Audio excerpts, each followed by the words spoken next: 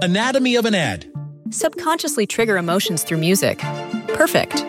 Define an opportunity. Imagine talking to millions of people across the U.S. like I am now. Identify a problem. Creating an audio ad is time-consuming.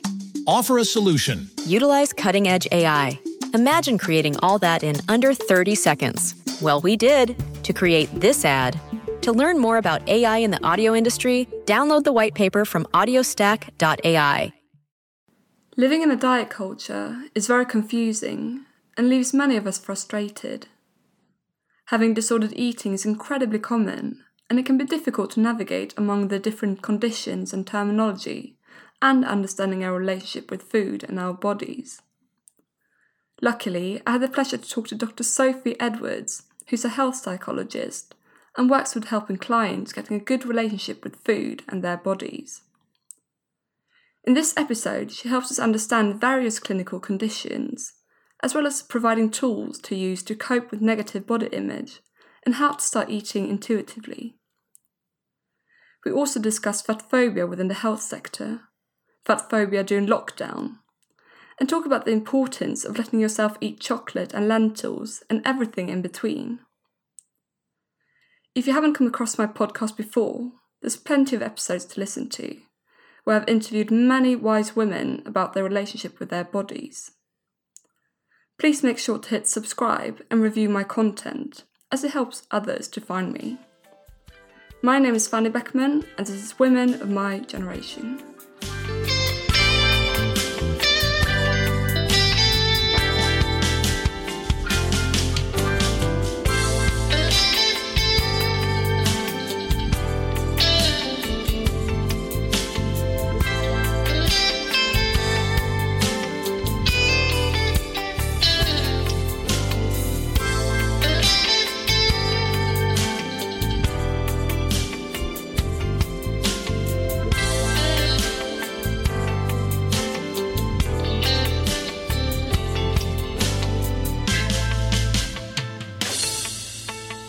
Hello Sophie, how are you today?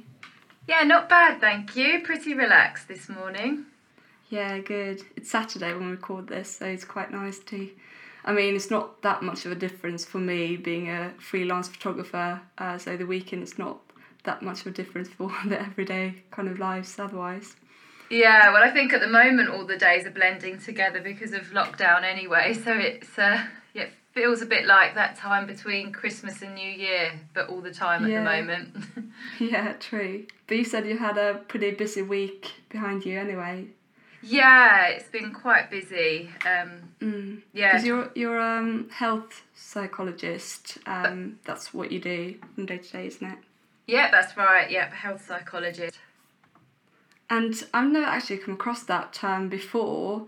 So could you just please explain what you do on a day-to-day basis, and what's kind of the difference between your role and dietitian, for example? Okay, yeah. So a health psychologist, it's a fairly new strand of psychology. The more traditional ones that people have heard of are things like clinical psychologists who deal specifically with mental health and diagnosable mental health conditions. Health psychology is really interested in bridging the gap between physical and mental health. So, yeah, it looks at things like long-term health conditions and their impact on mental health. Also, things like behaviour change. So, looking at why we do things that we know are not very good for us. It kind of has come out of various different aspects of health. So it looks at things like why we choose not to do things like screening programs, why so many women don't go for cervical screenings, for example, or things like that. So yeah, it's really getting into the mindset of physical health really, but also looking at the social aspects of health as well, which are quite often forgotten. So it's quite a broad term then, so it's not just about diet and food related, is anything? No, it's really broad, yeah. So health psychologists work in various different fields. I've got a colleague who works in a fertility clinic, for example. Her role is really interesting. So looking at some of the psychological aspects for people going to fertility treatment, which, as you can imagine, is quite broad. Her role always fascinates me, and that's fairly new and forward thinking actually, because a lot of fertility treatments traditionally have been seen from a purely medical model.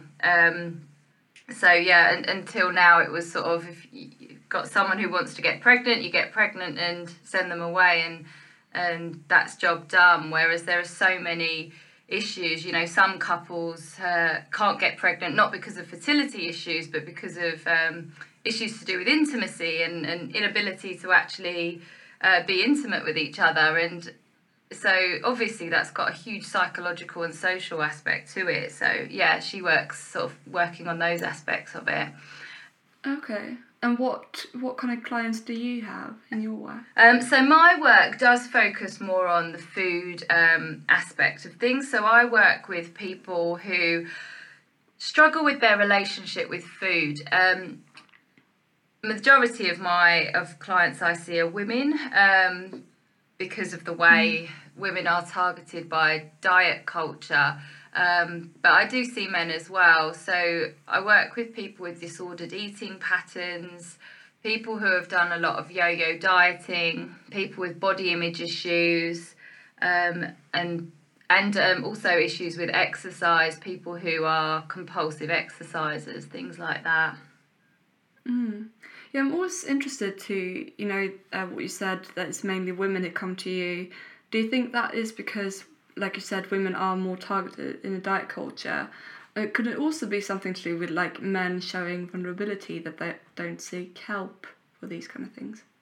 Yeah, so I mean, definitely, I think women are more targeted by diet culture, and I think the role of men and women in society, they're very different, as we know. Men are expected to be a certain way, the kind of breadwinner, things like that, whereas women, a lot of their value is based upon what they look like. And it's so entrenched in our society that a lot of the way women even bond and interact with each other is about diets and about dieting. You hear it a lot of small talks around what diet are you on, what did you have for lunch, things like that. So it's really, really entrenched in everything. And the beauty standards we're shown, are always slim, beautiful, able-bodied, white women, and it's just the norm that we're always trying to aspire to be. Yeah, exactly. And I mean, like, beauty standards have changed throughout history, but it's like you said, it's always like very exclusive. It leaves so many people behind, and everyone's kind of pushed into the same narrow norm, which leads to more eating disorders. Well, absolutely, and it has such a wide impact. Beyond even that, so there's the diet aspect of it, which I will talk a lot more about, I'm sure. But there's the other issues with body image. We're not shown diverse bodies, and it can lead to a lot of shame in a lot of women about their body, which can have a knock-on effect for things like physical health. I said earlier about health psychology being interested in why, say, women don't go for cervical screenings, and a really widely reported reason is because they've got embarrassment about the way they look, which again can be traced back to a lack of diversity in, things like pornography and things that we're shown, that people have this belief that a woman's body should look a certain way, and if it deviates at all, there's something wrong or shameful about them. Yeah, definitely. I mean, you mentioned that you are able to work from home, but otherwise, where can people find you? I do some one-to-one work. I'm based in Essex, so I do face-to-face work as well. group work sometimes as well, which is quite important, because I think a lot of the time people don't talk about these things, or it's just so accepted that the way we think about food and our bodies that we don't question it. So people start dieting from such a young age, and I think women as well. A lot of the people I work with, they first pick up on diet culture from listening to their parents, or quite often their mums talking about diets and dieting. Yeah, definitely. Like this, Women of My Generation is also a photography project that started in January last year. So I've been doing it for quite a long time, and that's one of the main things that I've noticed, how common it is for parents to project their own eating disorders onto their children. And I didn't realise how common that was, because it's so stigmatised, until I did this project. But it's just, like you said, it's so common.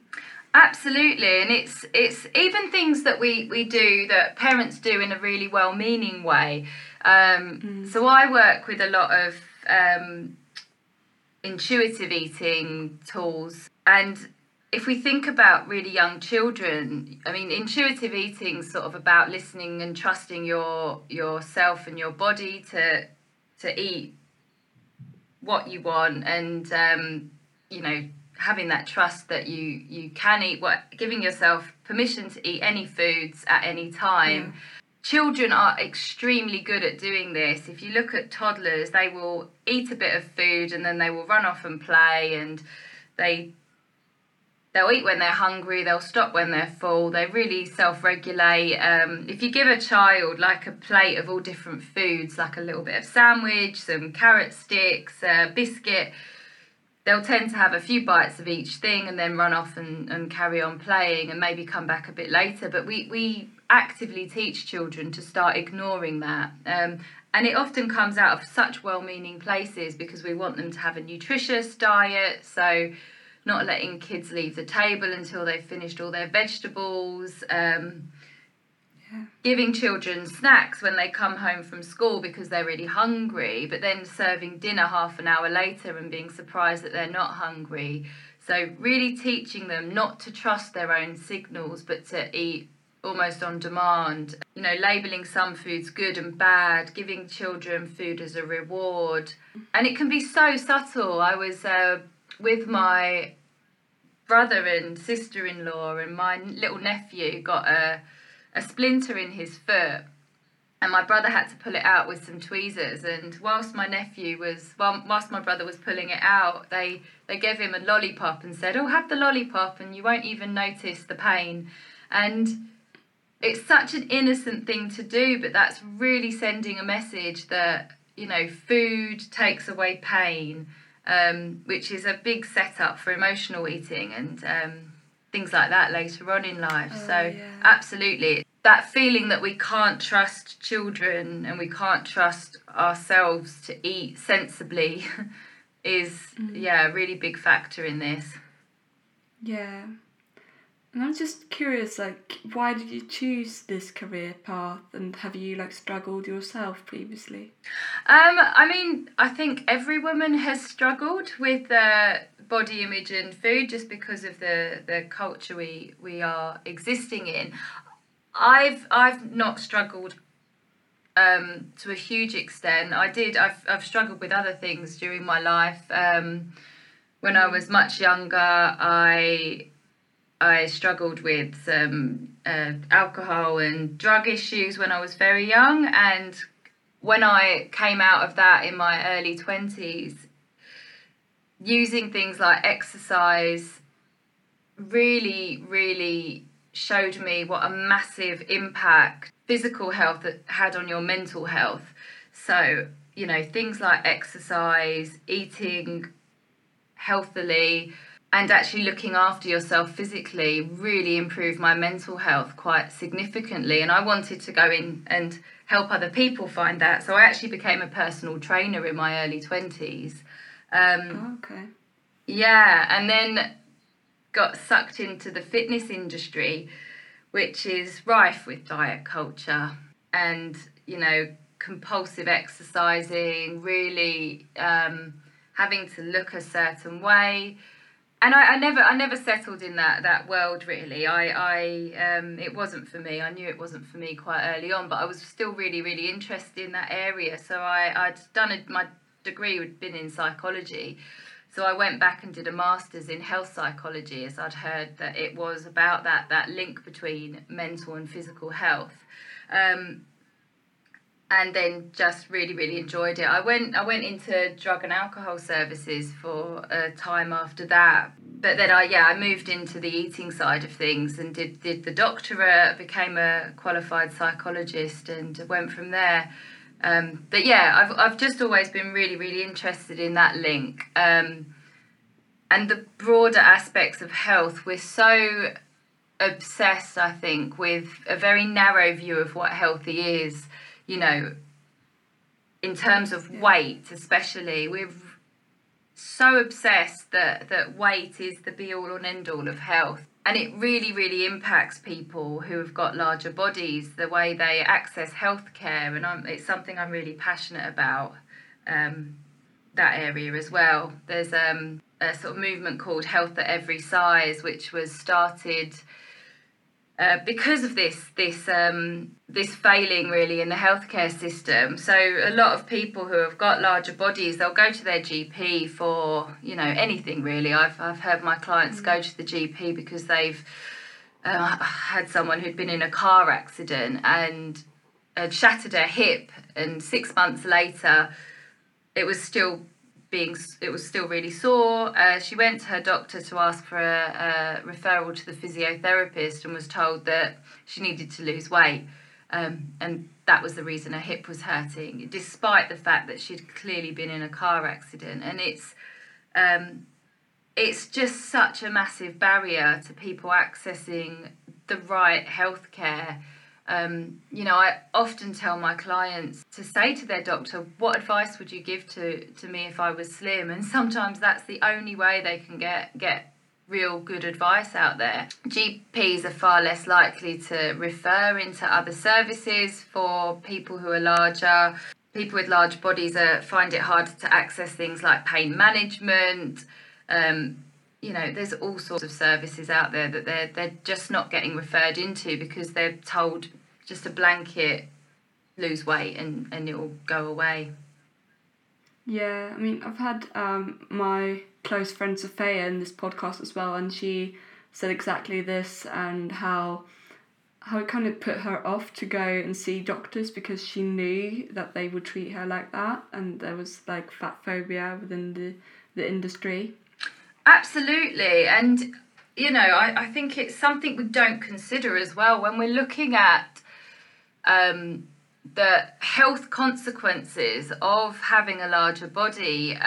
It's not something that's controlled for. The fact that people with larger bodies actively avoid going to their GP because of the fat phobia they experience. So when they're diagnosed with certain conditions, it's probably going to be at a later stage, and it's something that's not considered when we're looking at the health consequences, which is just, it's not right, and it's something that I'm really passionate about changing. Yeah, and I think we all experience quite a lot of it right now. We can see in like social media during the lockdown that fat phobia seems to actually have increased, and there's loads, even more ads about how to lose weight and keeping fit, which is so ironic when we're in the middle of a pandemic and people still think about how they look, even though we have other things to think about. Sorry. Oh no, absolutely, and there's been a lot shared as well about the obviously BMI is what they use to measure weight, and I've got a huge issue with BMI. It's not something that should be used on an individual level. But it is. But there's been a lot shared I've seen on social media saying about how 2/3 of the people who are in intensive care for COVID are at overweight and obese BMI categories, which it's so misleading because, I mean, it's true, but 2/3 of the population are in those categories. So it's being used as sort of a fat phobic, stigmatizing, way of saying, trying to make out that BMI in of itself is a risk factor, when actually it's just reflecting what the population is. There are certain health conditions that do put people at risk, obviously, of having worse complications, but BMI at this point in time hasn't been found to independently be a risk factor, yet it's still being pushed that it is. Yeah.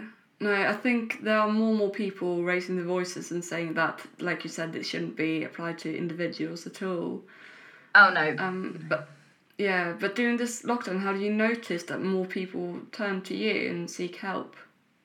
Do you know, it's been really interesting because there has been a big pressure to...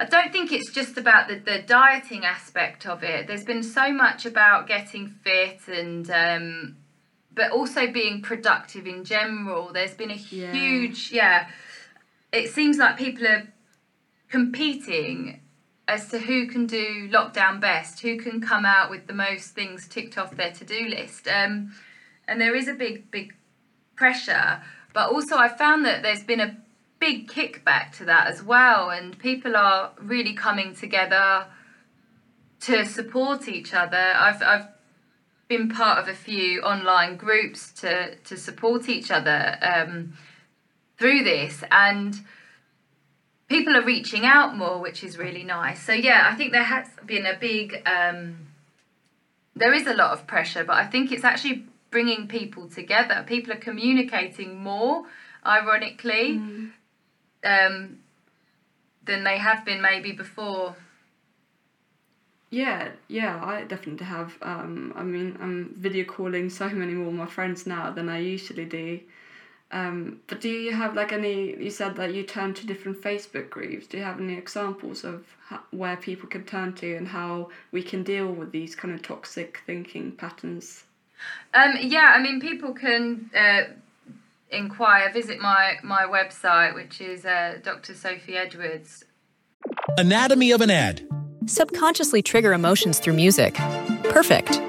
Define an opportunity. Imagine talking to millions of people across the U.S. like I am now. Identify a problem. Creating an audio ad is time-consuming. Offer a solution. Utilize cutting-edge AI. Imagine creating all that in under 30 seconds. Well, we did to create this ad. To learn more about AI in the audio industry, download the white paper from audiostack.ai. Anatomy of an ad. Subconsciously trigger emotions through music. Perfect. Define an opportunity. Imagine talking to millions of people across the U.S. like I am now. Identify a problem. Creating an audio ad is time-consuming. Offer a solution. Utilize cutting-edge AI. Imagine creating all that in under 30 seconds. Well, we did to create this ad. To learn more about AI in the audio industry, download the white paper from audiostack.ai. Oh, is it .co.uk or .com? Sorry. I'll find out. And absolutely make an inquiry. I've got some groups that I can give people access to.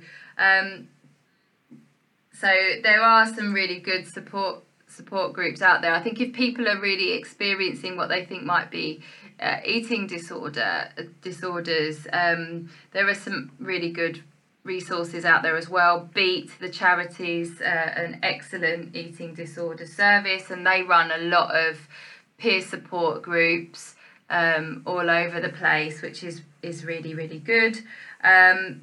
So there is a lot of places that you can go to, but I think there's a distinction, obviously, between having an eating disorder and disordered eating. Could you just tell us what the difference is? Because I've never really understood the clinical difference. Well, I mean, eating disorders have a set of defined criteria. So there's a couple of different, the World Health Organization has a set of criteria for certain ones, so things like bulimia, anorexia, and if you hit a certain number of these criteria, which are things like restricting energy intake, significant weight loss, things like that, and if you hit a certain number of them, you can be diagnosed with an eating disorder. But then there are disordered eating patterns that might not hit the criteria for a clinical eating disorder, but are still, significant. The problem is they're quite normalised in our society. So people can have disordered eating patterns without knowing it. So things like chaotic eating patterns, so restriction then binging, which is so common, and it's really perpetuated by that dieting. We say, we're going to start, I don't know, the keto diet or the Atkins or whatever, and restrict all carbohydrates. And then obviously over time we start craving carbohydrates. It might work well for a little while. We might be losing weight if that would be the goal. But after a while we can't carry it on, and so we binge on carbohydrates, and it's just a reaction to that restriction. But that absolutely is a disordered eating pattern, but it's one that's so normalised that, I've had so many clients who say that they join commercial slimming clubs, and everyone the day before weigh-in will completely starve themselves, and then after weigh-in they'll all go out for a Chinese together and eat as much as they can, and it's just part of the deal. That's what they do when they're on a diet, but that's really disordered.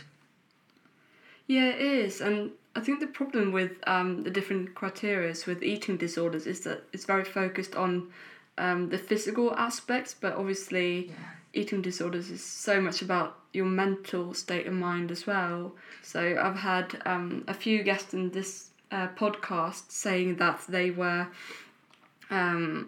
like told that they were well again and that they didn't have a eating disorder anymore, but still they struggled because they had gained weight or anything or something like that, but still they struggled with their relationship to food anyway.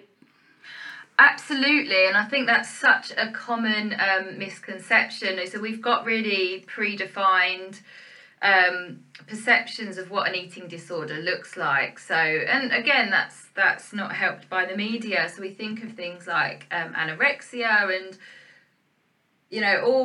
most films and portrayals, it's always a very, very, very slim, usually white, teenage, usually very beautiful girl, and that's the kind of perception of what an eating disorder looks like. And sadly, some eating disorder services have BMI criteria as well. One of the services I work at, we work with people with binge eating disorder, but I don't work with people with things like anorexia or bulimia. It's not my area of speciality. So I'd refer people on if I suspect that that's what they're suffering from to specialist services. And I've had someone who hadn't eaten pretty much for a month. They'd lost 1.5 stone in a month.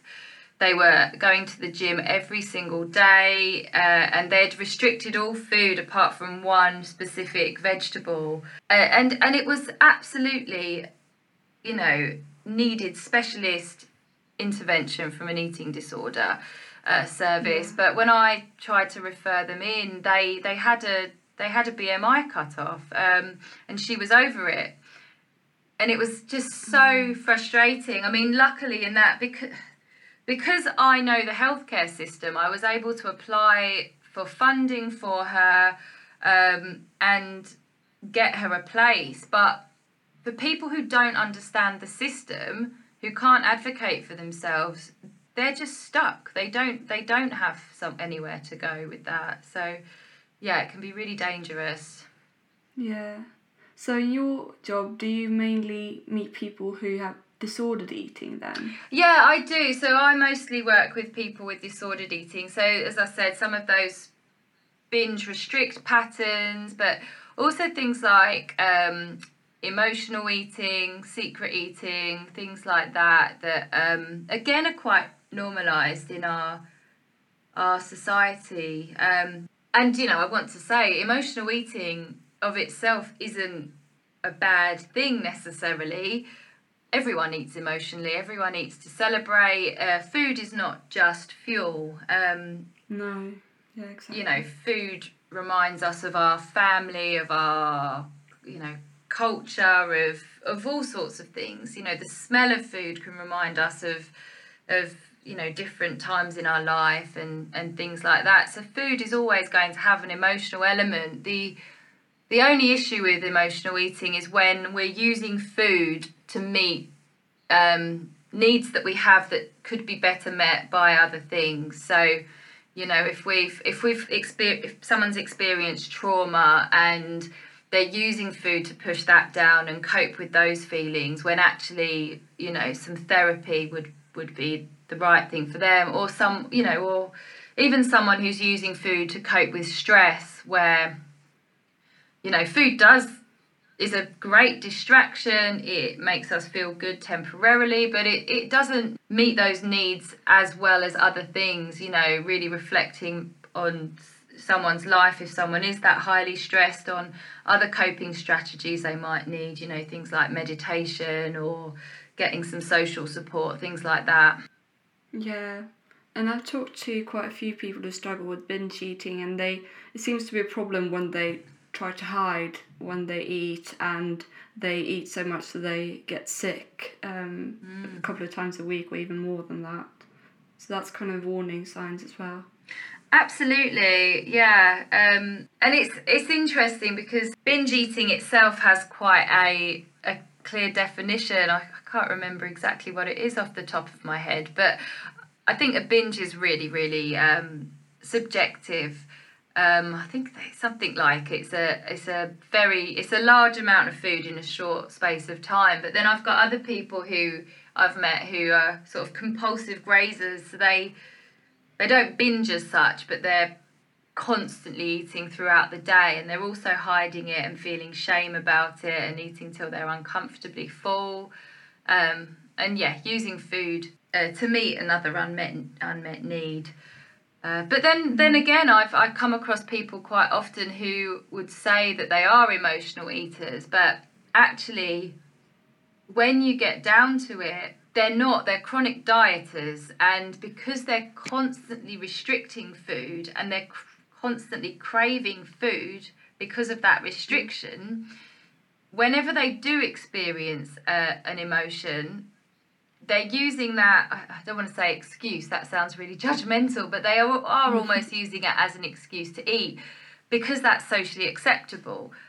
We see things like on the television or in films when someone has a breakup, they eat a tub of ice cream, or when they experience something really stressful, they grab a takeaway, and that's sort of seen a bit more as socially acceptable. So someone who's really trying to restrict and actually is really craving food, if they do experience something challenging, you know, that can be their excuse to eat and to relieve those cravings, if that makes sense. And when you stop that restriction and work with them over a period of time, that so-called emotional eating doesn't appear anymore because they've stopped restricting. Yeah, that makes sense. And before, you also mentioned that part of disordered eating is labelling different foods as good or bad. Yeah. And coming from Sweden, I've noticed that there are like differences in terms of this. Like, for example, in Sweden, most people there seem to be really scared of sugar. That's like a big no-no. Whereas here in the UK, I've noticed there's more fear of carbs. And, you know, when I was travelling in America, I noticed that a lot of people mainly talked about fat as a bad type of food. And this just proves that the diet culture is a social construction. Yeah. And you obviously specialise in intuitive eating. So how can what's your advice on how we can have a neutral way of looking at food? It takes time, I think, first of all. I think that's really, really interesting what you said, and it's absolutely true. I And even within cultures, depending on what subculture someone's bought into, they can have a completely different view. I've worked with people who are sort of strict vegans, and sorry, I want to make the distinction between sort of ethical veganism and sort of people using plant-based eating as a way of restriction. So they are very, very different. But people who are using, say, a plant-based diet to try and lose weight, and they are really fearful around fat and really fearful of eating things like cheese and things like that, whereas you'll get someone, you know, of a similar age from a similar background who's gone down the paleo route and only will eat meat and high-fat food. So it is fascinating that we, within one culture, can simultaneously celebrate and demonise carbs or celebrate and demonise fat. And it's really interesting, and it's interesting because it doesn't seem to be hugely related to actual health outcomes either, because there was a fascinating documentary I saw, it was years ago now, and I think it was called The World's Healthiest Diet, and it was looking at different diets from around the world, and it looked at the kind of top 10 and then the least healthy 10, and the top 10 didn't have a huge amount in common. It was really interesting because there was I think a Scandinavian country on there where they ate a lot of fresh fish. There was an African country on there where they ate a huge amount of grain and lentils, and then there was another country that ate a huge amount of meat and saturated fats. They had so many differences. But it was really eye-opening just to see that we're trying to find this perfect way of eating, this formula for good health, and it doesn't exist.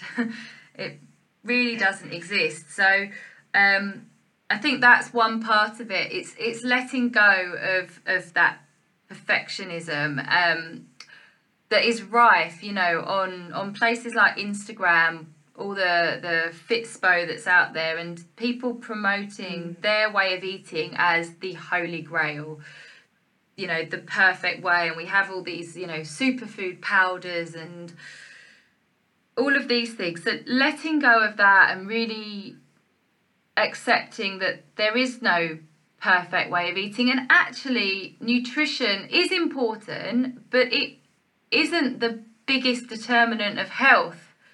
There are other areas of health, and that's something I often work with my clients on. Is I'll get them sometimes to draw it and a representation of how important each aspect of their health they think it is. And people are really disproportionate in how much they think their weight and the food they eat influences their health, whereas we really minimise things like, you know, stress management, sleep, good sleep. Where they're so important, you know, practicing self-care, having good relationships and social support.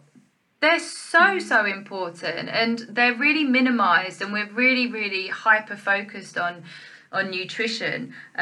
Things like exercise as well, which, you know, being active again is something that has a massive influence on health, but we've conflated it with dieting and weight loss, that a lot of people only exercise when they're actively trying to lose weight, where, you know, that's something I will always work with people to just, you know, disassociate exercise and weight loss. And I don't know if you heard about the programme that was on the other day about on the BBC about a restaurant where they showed people how much exercise they needed to do to burn off. Oh yeah, I did hear something about that. I didn't watch it because I didn't want to add to the ratings of it. No, same. But it's just, and having exercise viewed as a punishment for eating is just so unhealthy, where being active for the sake of being active, for our mental health, for our physical health is so important. So so starting to move away from trying to find that perfect diet and to just to get it in proportion, to get how nutrition does fit into a healthy lifestyle, but it is one component of so many other pieces. And so, that's the start of it really for me. And I ask, when I work with people, I ask them to put weight loss to the side, and that's a really important part of intuitive eating, but also the way I work with people, that it's impossible to ask someone to let go of that, especially if their kind of whole life's mission up till that point seems to have been to lose weight, but to just put it to the side and start really focusing on healing their relationship with food. So one of the parts of intuitive eating is giving yourself permission to eat, unconditional permission to eat any food in any quantities at any time.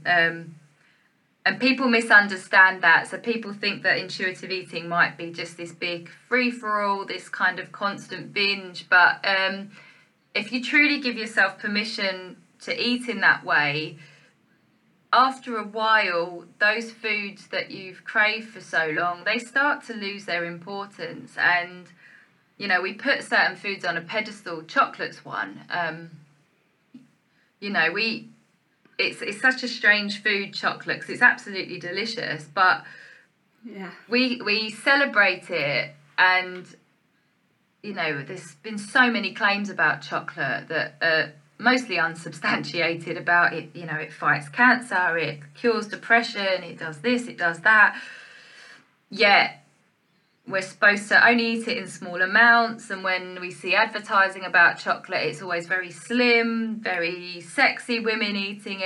And it's a really confusing relationship we have with food. And it's something that we often try and restrict. We're also told quite often it's addictive, which it's not. There's been so much research trying to find an addictive component of chocolate, and it's never been found.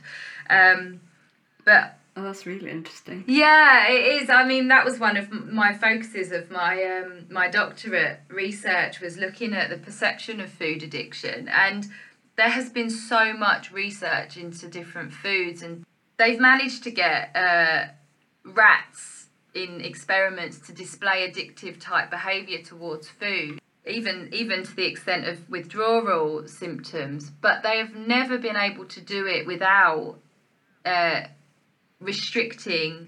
giving restrictive access. So if they give these rats high sugar, high fat foods, they'll eat it in normal amounts unless they start restricting the access. They starve the rats for sort of 24 hours, then give them 20 minutes of unrestricted access, then starve them again. That's when the rats start to develop these signs and symptoms, which really mimics dieting. So without that, that's so similar.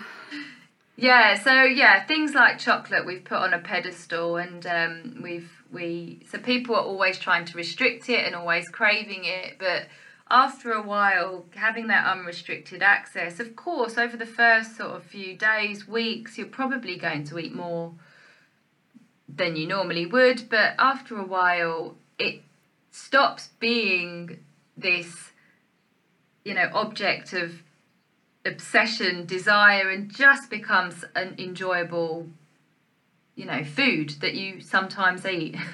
Yeah, exactly. That's such a good point. And what was that documentary called again that you'd seen? I really want to watch it. World's Healthiest Diet, I think it was called.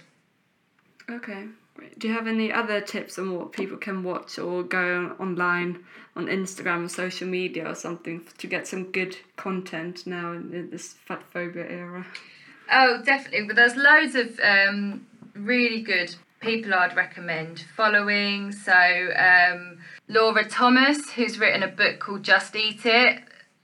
Oh yeah, she's brilliant. Amazing book, really, really interesting, really, really good. There's a book called The Fuck It Diet, which is really, really good. The person who mentioned that has completely gone out of my mind. Health at Every Size by Lindo Bacon, really, really good. I read it's called Eat Up by Ruby.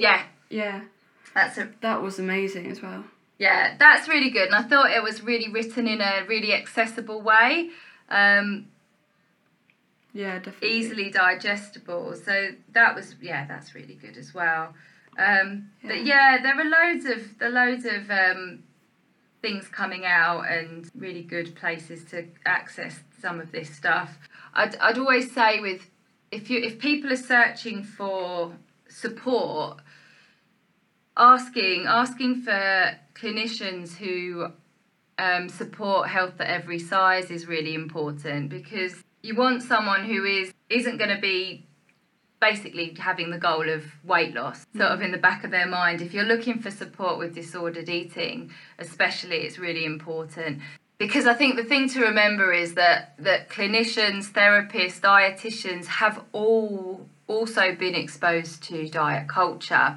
And unless you've gone through the work yourself, that fat phobia is going to come through. And I think it's really, really challenging, as you know, even people who aren't overtly working with someone to lose weight, we can still see weight loss as the goal, or weight loss as a marker of success. And, you know, don't misunderstand. I mean, I have had people who have worked on intuitive eating and have lost weight, but for me, it's not a marker of success. I think it's, you know, people who have resolved their relationship with food, who have resolved their relationship with their body. For me, you know, mental well-being, all of those things are far, far more important. Yeah, it is.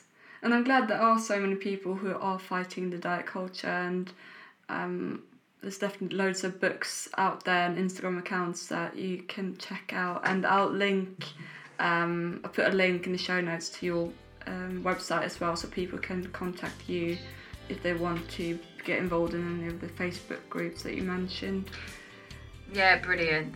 We covered so much now, and I'm so glad that you educated us. I feel like hopeful as well that there are so much out there that we can all access, and especially now in this difficult time.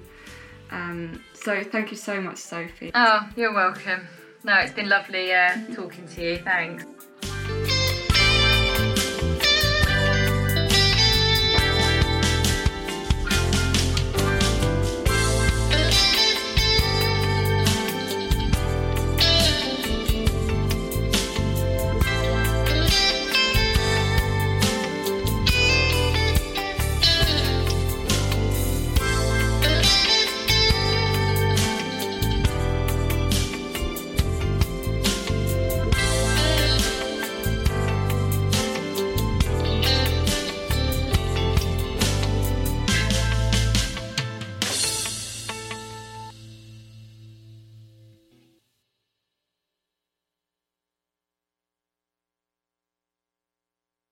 Anatomy of an ad. Subconsciously trigger emotions through music. Perfect. Define an opportunity. Imagine talking to millions of people across the U.S. like I am now. Identify a problem. Creating an audio ad is time-consuming. Offer a solution. Utilize cutting-edge AI. Imagine creating all that in under 30 seconds. Well, we did, to create this ad. To learn more about AI in the audio industry, download the white paper from audiostack.ai. Hey, are you a superfan of Taylor Swift, Jelly Roll, or Morgan Wallen? Are you that song nerd who likes to dive into every little lyric of every little song and figure out what everything means? Do you want to take that a bit further, though? Because I have a podcast called Songwriter Soup, and it dives into the journey of a songwriter and how those people help craft the soundtrack of your life. I'm Laura Veltz, and I'm bringing all of my friends together to discuss our funny little job writing for all of your favorite artists. Listen to Songwriter Soup wherever you get your podcasts.